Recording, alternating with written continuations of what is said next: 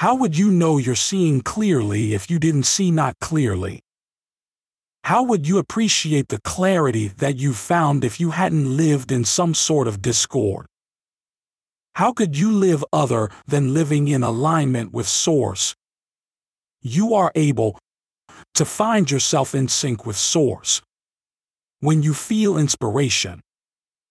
Welcome to Infinite Consciousness, a daily inspirational podcast that's dedicated to helping you manifest your dreams faster through law of attraction tips, tidbits, and techniques to people who want to improve their lives, become leading-edge creators, and gain a deeper understanding of law of attraction. We are delighted to have you here. And now, your tip for today. It doesn't matter what the issue is. Don't justify why you don't feel good.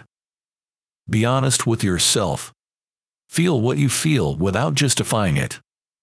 Whatever you think is keeping you from feeling good, don't blame it. All of that is wasted effort. Feel better right now. Love this tip of infinite consciousness? Desire more? Catch our next episode. Head over to your favorite podcast platform and subscribe.